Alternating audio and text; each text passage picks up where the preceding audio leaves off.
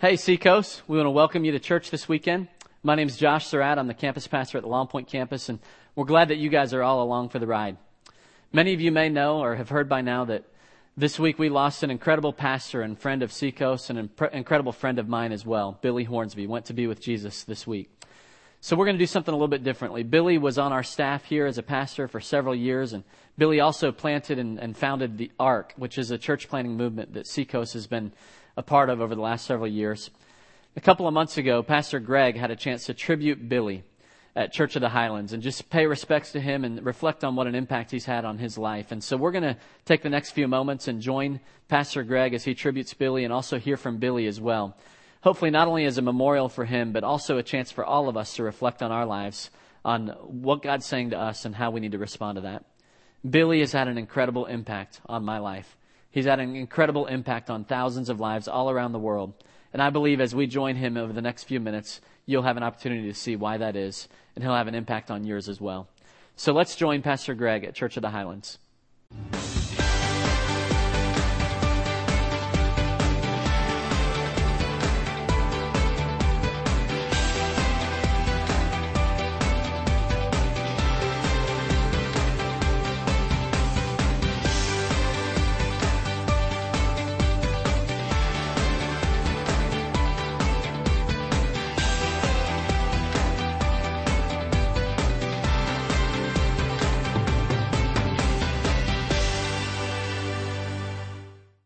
How many of you remember somebody in your life who God brought into your life at just the right time to encourage you to be or to achieve something that you thought you couldn't do on your own? How do you remember somebody like that? Might have been a coach, might have been a teacher, could have been a mentor, maybe a spouse. I have 2 or 3 in my life. I've got lots of them. I remember as about a middle school kid, maybe a little bit younger, learning English. I always had a real hard time with nouns and verbs and adjectives and adverbs, and I still get them all mixed up. And I remember just struggling with it and wanting to give up. And I remember having to turn in a paper that had a short story, and it came back to me just all marked up, because I just butchered it. It was just, and the teacher pulled me aside and she said, you're struggling with these things. I know you are. But she said, you know what? I can see in this story that you have the gift to write. I believe she was lying to me. But how do you know that God will use a well-placed lie to encourage you sometimes at just the right time? Okay? I remember when I felt a call into ministry, and I was struggling with that because I wasn't like the ministry models that I knew of the time. I grew up in a Pentecostal church. My dad was a Pentecostal preacher. He was the national debate champion in high school. How do you know that's a bummer to have as a dad? He can argue about anything. And great speaker and emotional. And I mean, he would work a stage like this. He'd work up and down the aisles. And he'd sweat and all this kind of stuff. And I've never moved fast enough to break a sweat in my life. And I was struggling. God, you're calling me to do this. And I thought you had to be at least almost as emotional as a 12-year-old girl at a Justin Bieber concert. I thought if you're going to be a Pentecostal preacher, and I just didn't know what I was going to do. And so I went to a college professor, and he said to me, he was so wise. He said, Greg, don't you think that if God's calling you to do that there's a group of people somewhere in the world that they're custom to, that God wants to speak to through you. They understand your humor and how you speak, and it's going to be okay. I thought, well, that makes sense. Then he said, well, it's probably a real small group, so don't get your hopes up. And then about 10 years ago, I had a dream. I feel like God planted a dream in my heart to plant 2,000 churches in my lifetime. And I had been a part of planting 4 churches, including the one that I was currently and still in, Seacoast Church. And of the other 3 churches, 2 of them failed miserably.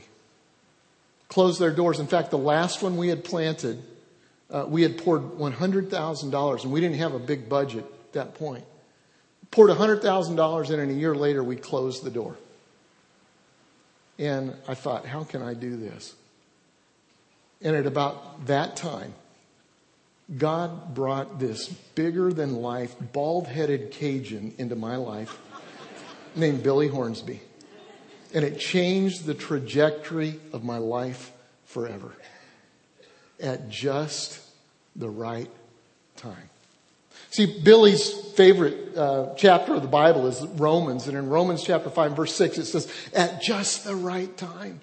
While we were still powerless, Christ died for the ungodly. Aren't you thankful that God did that? Aren't you thankful for times in your life that God showed up at just the right time? God brings everything we need. And God brought Billy Hornsby into my life. Let me tell you about the first time I met Billy Hornsby. I went to a cell church conference at a great church, Bethany World Outreach Center in Baton Rouge, Louisiana. Chris and Rick and several of the guys here grew up in that church. Awesome church. They did cell church conferences, and Billy was a big part of it. I didn't know Billy, and was sitting in a session, and here's this great big guy talking passionately about how God could build your church through cell groups, sprinkling in examples of two guys I'd never heard of, Boudreaux and Thibodeau. Love to meet those guys, but I never did. But I liked Billy. And so we were having a small group conference for our leaders, and so I told our pastor over there, I said, find out Billy Hornsby. Why don't you call him up and see if he'll come? And we invited him to speak at a meeting for our small group leaders. He was resistant at first. We offered him a little more money, and he came. Found out later all the money went back into the ministry. But anyway, he came and he just did a great job, and he stayed through the weekend, and he watched our weekend service. A few weeks later, he brought Charlene, his lovely wife, back for a visit. And while Debbie and Charlene shopped, and they really haven't stopped since then, Billy and I played golf. There is some dispute about the outcome of that game, but I did win. He interviewed me for the whole round. It was the craziest thing I've ever been a part of. I hardly knew this guy. And it was like a job interview. I mean, he asked me, what's the dream in your heart? You know, what's your philosophy of life? I didn't have one, but you can make one up on a golf course. You understand what I'm saying? And help me to crystallize that. And I really did. I had no idea what was going on. I was kind of confused about the whole thing. Honestly. Then on about the 16th hole, I told him about my dream to plant churches and my frustration in doing it. Wanted to plant 2,000 churches, seemed impossible, and we were 1 for 3, which is a great batting average for baseball, but not so hot when you're planting churches. And Billy said, you know what? He said, I think God has brought us together. He said, I know how to build organizations. And he said, I love the dream. He said, together, if we used your model for reaching unchurched people like we do at Seacoast, and we trained them with a model of cell church like we use at Bethany, we could reach that goal in a lifetime. And then I sunk a long putt on the 18th hole to win the match. And life has never been the same. So what I want to do, I got 10 minutes. Here's what I want to do. I want to tell you about Billy, okay? Because the ark is about Jesus. And it couldn't exist without Jesus. But how many of you know that Jesus uses people? And he's used Billy in an incredible way in a lot of our lives. And I wanted to take just a minute just to honor him. Is that okay?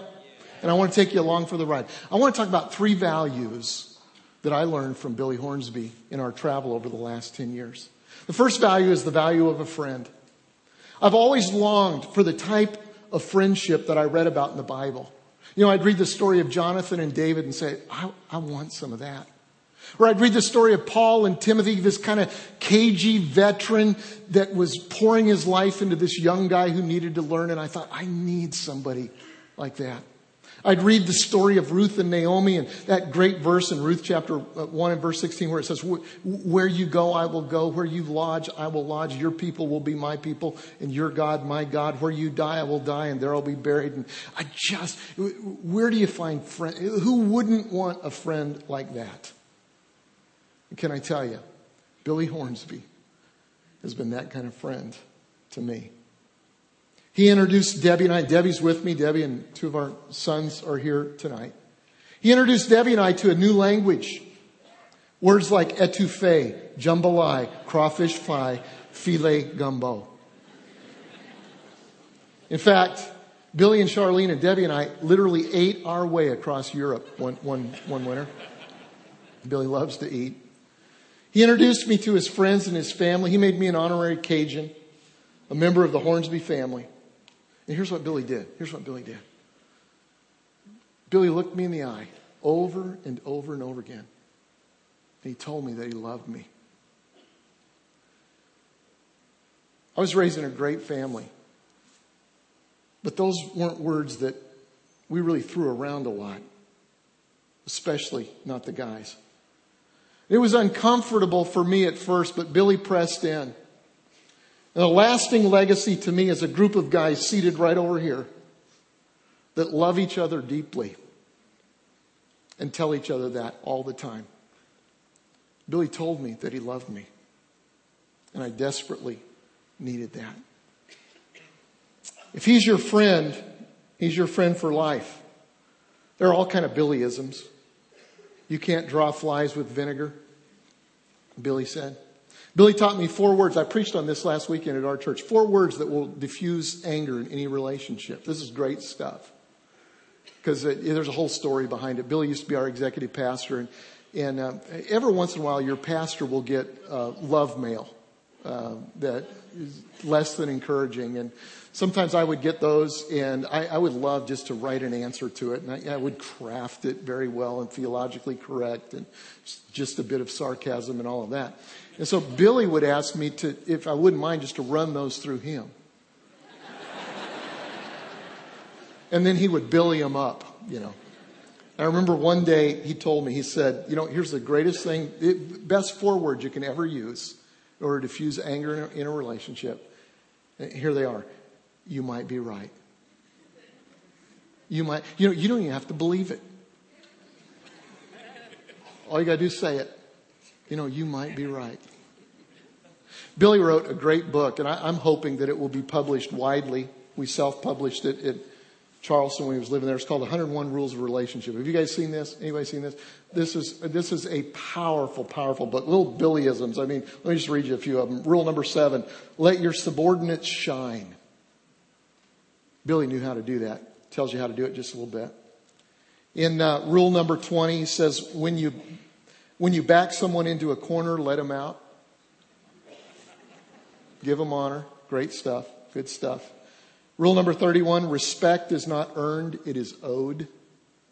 Think about that just a little bit. Tells you how to do that. Rule number 32, add value to every person that you have responsibility for or have a relationship with, and Billy is the best at that. There's so many of them. The most famous rule in here is rule number 75, don't ask a fat person if they've lost weight, because they haven't.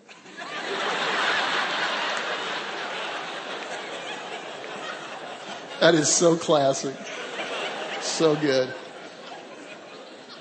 Here's my favorite one, though. It's rule number 76. It's the next page. And it says, revisit the reasons that you became friends. And that's what Chris invited us to do with the communion, is to revisit the reason. And it's been good for me over the last few days to revisit what Billy taught me and the value of friendship. Let me give you another one. The value of being a grandparent. Debbie and I have never lived close to our parents. My dad lives on the West Coast. Her parents live in Denver. Both of our parents love their grandkids. But Billy takes grandparenting to a whole nother level. I watched the relationship with his grandkids when some of them lived there in Charleston. And I said to Billy, Billy, I want some of that. Can you teach me? What is the secret? He said, listen closely. Get yourself a candy drawer. They had this little chest right inside the door. Isn't that right, kids? They had a chest right inside the door, and it had a candy drawer. And what was interesting is that Billy and Charlene moved into a neighborhood in Mount Pleasant, became surrogate grandparents for the entire neighborhood. We'd be eating over at their house like we did quite often. Billy would call me and say, we got some filet gumbo. You got plans for dinner? I said, how soon? And we'd come over, and there'd be a little knock on the door. This happened all the time, Deb. There'd be a knock on the door, and some little neighborhood kid would come to the door. say, Mr. Billy, can I get in your candy drawer? And he'd always, every day was trick or treat at their house. But not only that, Billy built into his kids. I watched him with Abby and Wesley, teaching life lessons that only a pa can do. They loved their pa. It wasn't a surprise to me when he and Charlene chose to leave Charleston to come to Birmingham to be with their family. And as we look back, we can see what a God thing that was, just at the right time. Billy built into my kids. He turned my oldest son, who's here with us, into a redneck. Bought him his first gun. Now I have 9 grandkids, all of them 3 years old and under. They all live right around us. And I often think I need to get a bracelet that's WWBD. What would Billy do? Because I want to be like him when I grow up. Let me give you one more. Learn the value of friendship, the value of a grandparent, and the value of treasures in heaven. Billy and Charlene and Debbie and I went to Europe. When Billy and Charlene were struggling with leaving where they were, I remember it was a foggy morning in Wales. We were sitting in this little restaurant, more like a pub.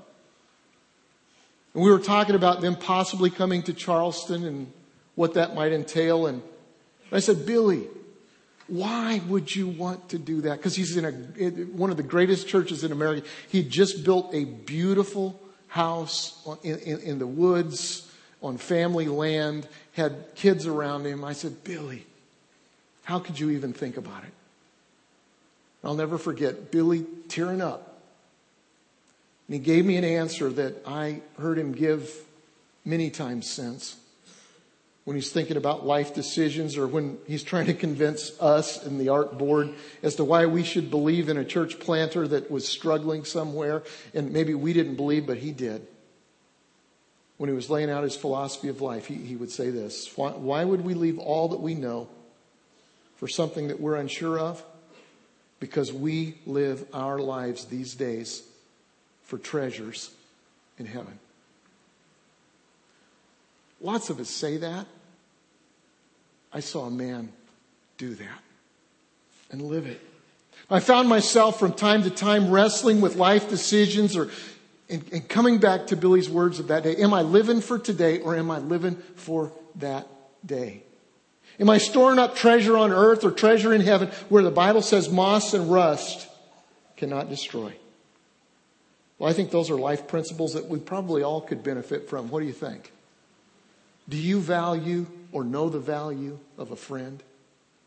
Do you have friends around you that love you, that care for you? Are you that kind of friend? Do you know and live the value of a parent or grandparent? And let me ask you this: where are you storing up your treasure these days? Are you living for treasures in heaven? Are you really? Because I think there are times that God calls us to give it up, to test where our hearts are. I'm proud to say, more than anything else, that Billy Hornsby is my friend. I found a quote on friendship not long ago that really struck a nerve with me. It says this: a friend is someone who knows the song in your heart and can sing it back to you when you have forgotten the words.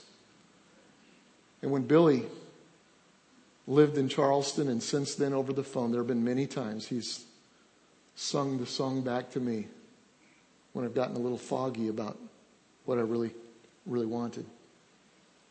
Philippians chapter 1 and verse 3, Paul says about the Philippian church, every time I think of you, I give thanks to my God. Well, I say every time I think of Billy Hornsby, I give thanks to my God. Would you join me in praying for Billy right now? Father, I thank you for this wonderful man who has touched so many of our lives. Through his life, through Charlene's life, through relationships, through the creation of the ark, and how he has blessed young church planters, hundreds of them, here and around the world. God, now we pray for him. God, Billy, I think, relates to Paul when he said that his life has been poured out as a drink offering before you. And we've experienced that. And I know I've talked to Billy, and I know that he's in that place where Paul said, you know what, I don't know whether I ought to stay or ought to go. To live is Christ, to die is gain. And I know for me personally and for us sitting here, it would be so good to have his life for a while longer. And that's how we pray. But nevertheless, God, not our will, but yours be done. Thank you for giving us an example, and thank you for touching our lives through this servant of yours. In Jesus' name we pray. Amen. we want to show you just a little video that expresses our appreciation to Billy for 10 years of service in the Ark. When I think of Billy, I think of first impressions. I don't think I've ever met somebody that gives the best first impression. I always love to tell about my first experience with a meeting with Billy. We were in Atlanta, and Billy said, "Now, Mike, we can go back to the hotel and meet for a couple of hours, or we can go to the Bass Pro Shop and look at guns." That is vintage Billy Hornsby. Well, I've had the great privilege of working with Billy for 2 months now, and it's amazing that in 2 months, a guy like Billy Hornsby can make such a huge impact in your life. The first thing that I noticed was your generosity, and you taught us something that I didn't see in a lot of churches or ministries, which was just the power of generosity. He's always working hard, but loving to have a great time. He just makes life fun, and you want to be around him. You know, when Billy starts talking, whether you're riding in a car with him or sitting in a restaurant, pull out something and start writing, because he's about to say something that's going to change the way you do life. When you hang out with him and you're with him, it doesn't matter if you're having a bad day, you hang out with him for a little bit, and your day is no longer bad.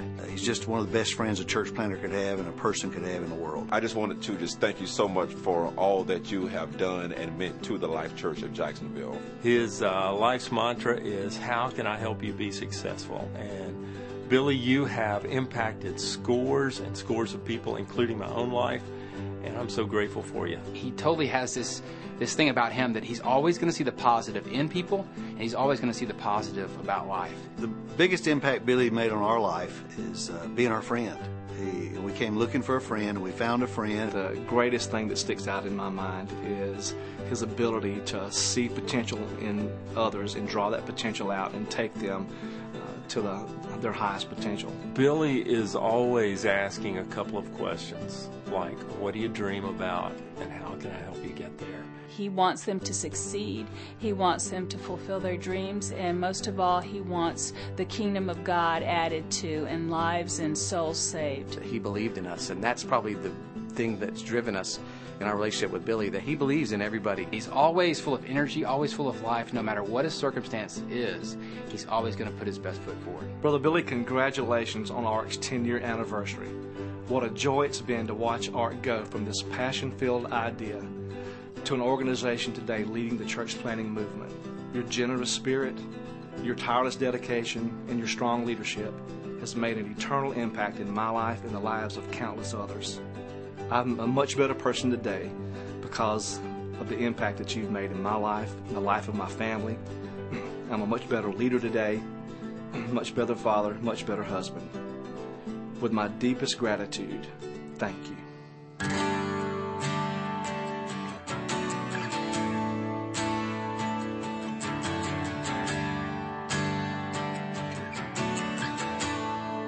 What mercy was revealed, what selflessness and peace. My fate was surely sealed until he rescued me. His pardon for my sin, his bounty for my need. From slavery and shame, I am redeemed. And heaven can't contain the glory of the Son. Jesus is the Christ, the saving one.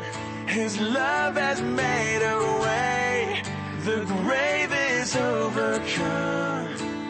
Jesus is the Christ, the saving one. And anyone who calls upon his name, they will be saved.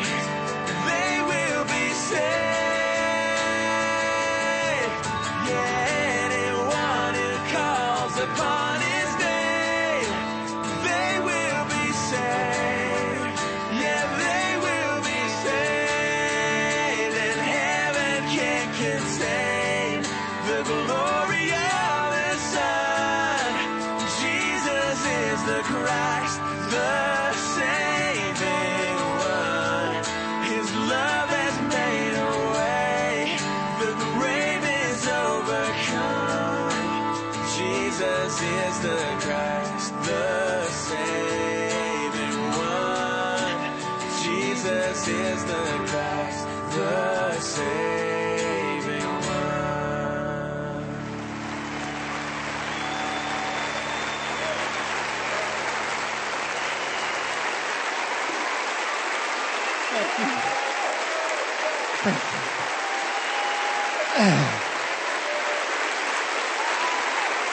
Thank y'all. Please be seated.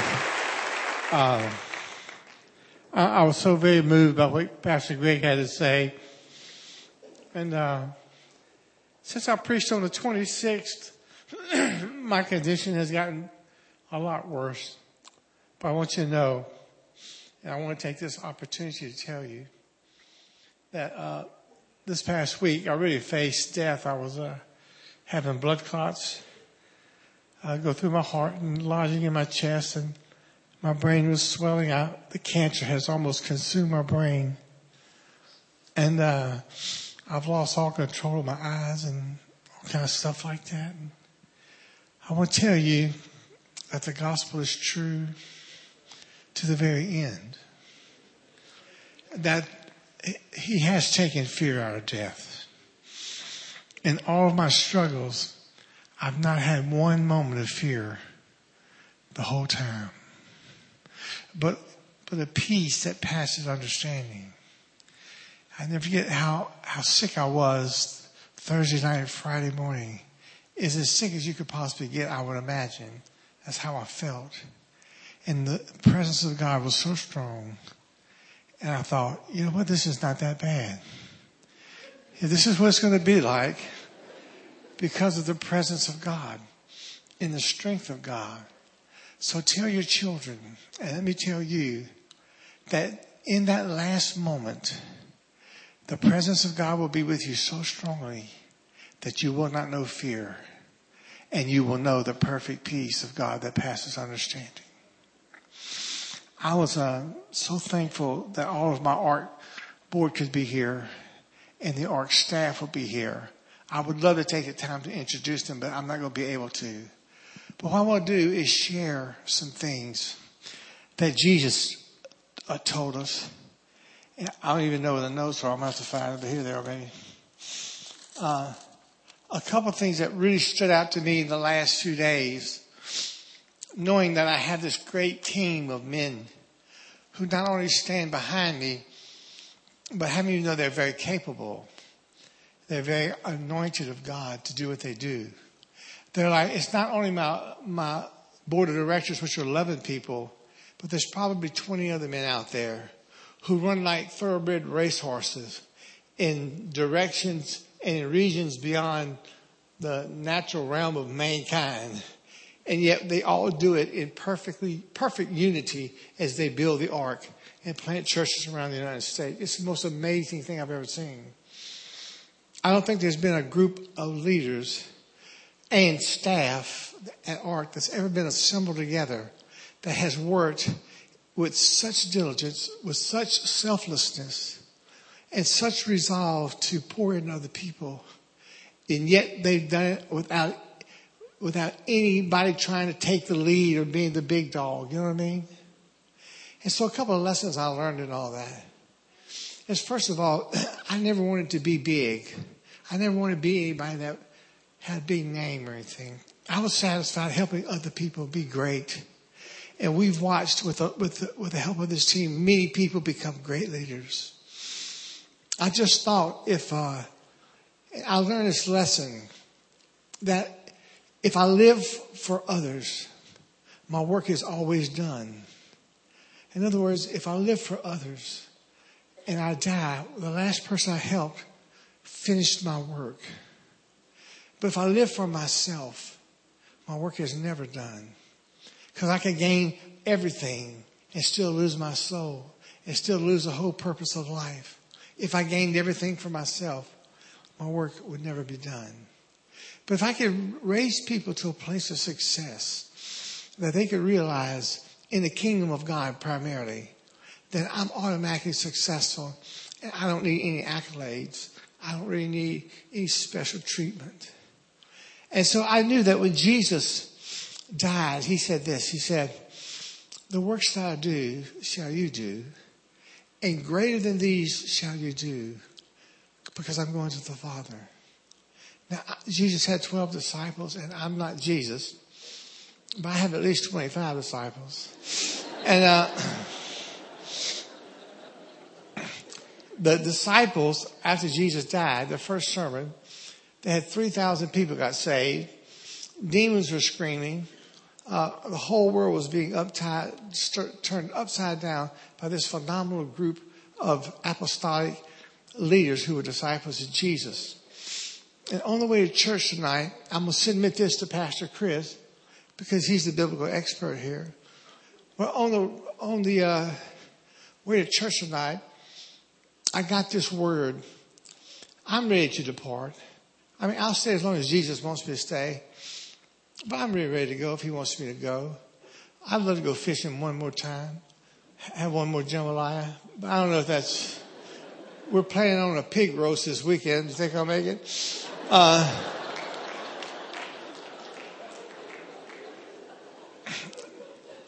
But Jesus said, greater works will they do. And so I was coming on to church tonight. I got this word. It might be the Lord, Pastor Chris, it may not. And the word was this. When I go to be with the Lord, and all of these apostolic leaders, all these board of directors, and all of our 18 guys and my staff, my incredible staff, are when they're really turned loose to go do greater works, there's going to be a roar in the kingdom of the devil.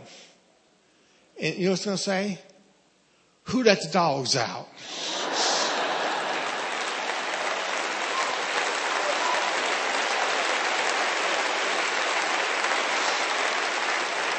So I submit that to you, Pastor Chris, and you can correct me tomorrow. But you know, John 12:24, Jesus said, except a grain of wheat fall in the ground and die, it doesn't bear much fruit. But if it dies, it can reproduce fruit. It can reproduce grain. And this church is the sowing of the Lord. This church, these leaders sitting here, each one of their churches is the sowing of the Lord. You are all grains of wheat that have been sown by somebody else in the past, and new apostolic leaders and new pastors and great men of God who paid the price to carry the gospel, because we wouldn't be here if it wouldn't be for those great patriarchs of the faith. And remember, it's not the big things that you do. There was a girl named Tabitha who sewed for the poor. Her name was translated as Dorcas. It didn't take much. All she had to do was just care for a handful of people. And there was another woman whose name was Martha who washed Jesus' feet with her tears. And the Bible says that her acts would never be forgotten. They would be a memorial forever as the gospel would be read for eternity. And so it was a merry accident, I'm thinking. And the thing is this, it doesn't take big things. Be like Greg Surratt was to me, be a life catalyst. Be the spark that gives life to someone else who's struggling, to someone who's hurting, who has no hope in the world, who sees no end to their plight, who has no one to encourage them. Be that friend, but be that spark, that catalyst of life to people. There's so many people in this church and around you at work every day who just need you to stop and be that catalyst, be that little spark that gets our life going back in the right direction. And finally, I just want to tell you that how much I love Charlene. We've been married 43 years. And she's been the greatest inspiration of my life. God has used her to teach me a lot about faith, a lot about love, a lot about life, a lot of things. And I dearly love her and want to thank her for her total commitment to my life. in ministry. I've drug her all over the world. And she's been a great soldier as well. I want to thank you, sweetheart, for always being there for me. And my brother Scott, my brother Butch.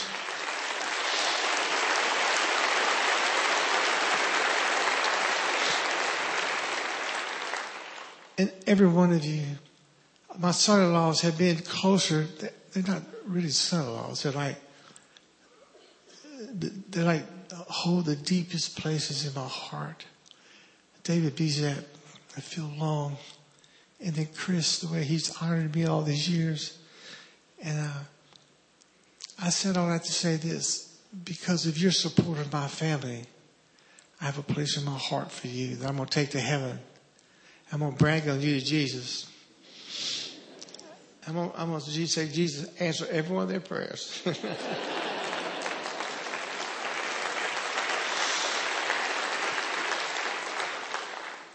It's been my joy to be a part of this church, to be a little bit of a part of the leadership, and to try to father a few people here. But you mean so much to me. I want to bless you now as I close. Father, in the name of Jesus, I just somehow sense a right hand blessing on this church. A fresh anointing. A fresh revival. Started in their hearts. Give them faith for life. Faith for victory. Faith for ministry. Faith for coming home. And in every one of those things, God, show yourself strong. Show yourself faithful. And let them know in the darkest moments of their life that our wonderful Redeemer, our wonderful Savior, He lives. He lives. He can bring us through anything because He's a great and mighty God. And Lord Jesus, we honor you with this church, with this service, and all that you've done. Now let us, God, with all that is within us, get to work at what you call us to do. Let us not slumber. Let us not hold back. But God, let us tear down the very kingdom of hell that's tried to destroy our nation and our world. And God, I know you'll give us a fresh anointing and wisdom to do that. I bless the leadership team. I bless the A team. I bless my family, this church, and my precious, honorable, hardworking, dedicated staff at ARC. In the name of Jesus. Amen. I love you all very much.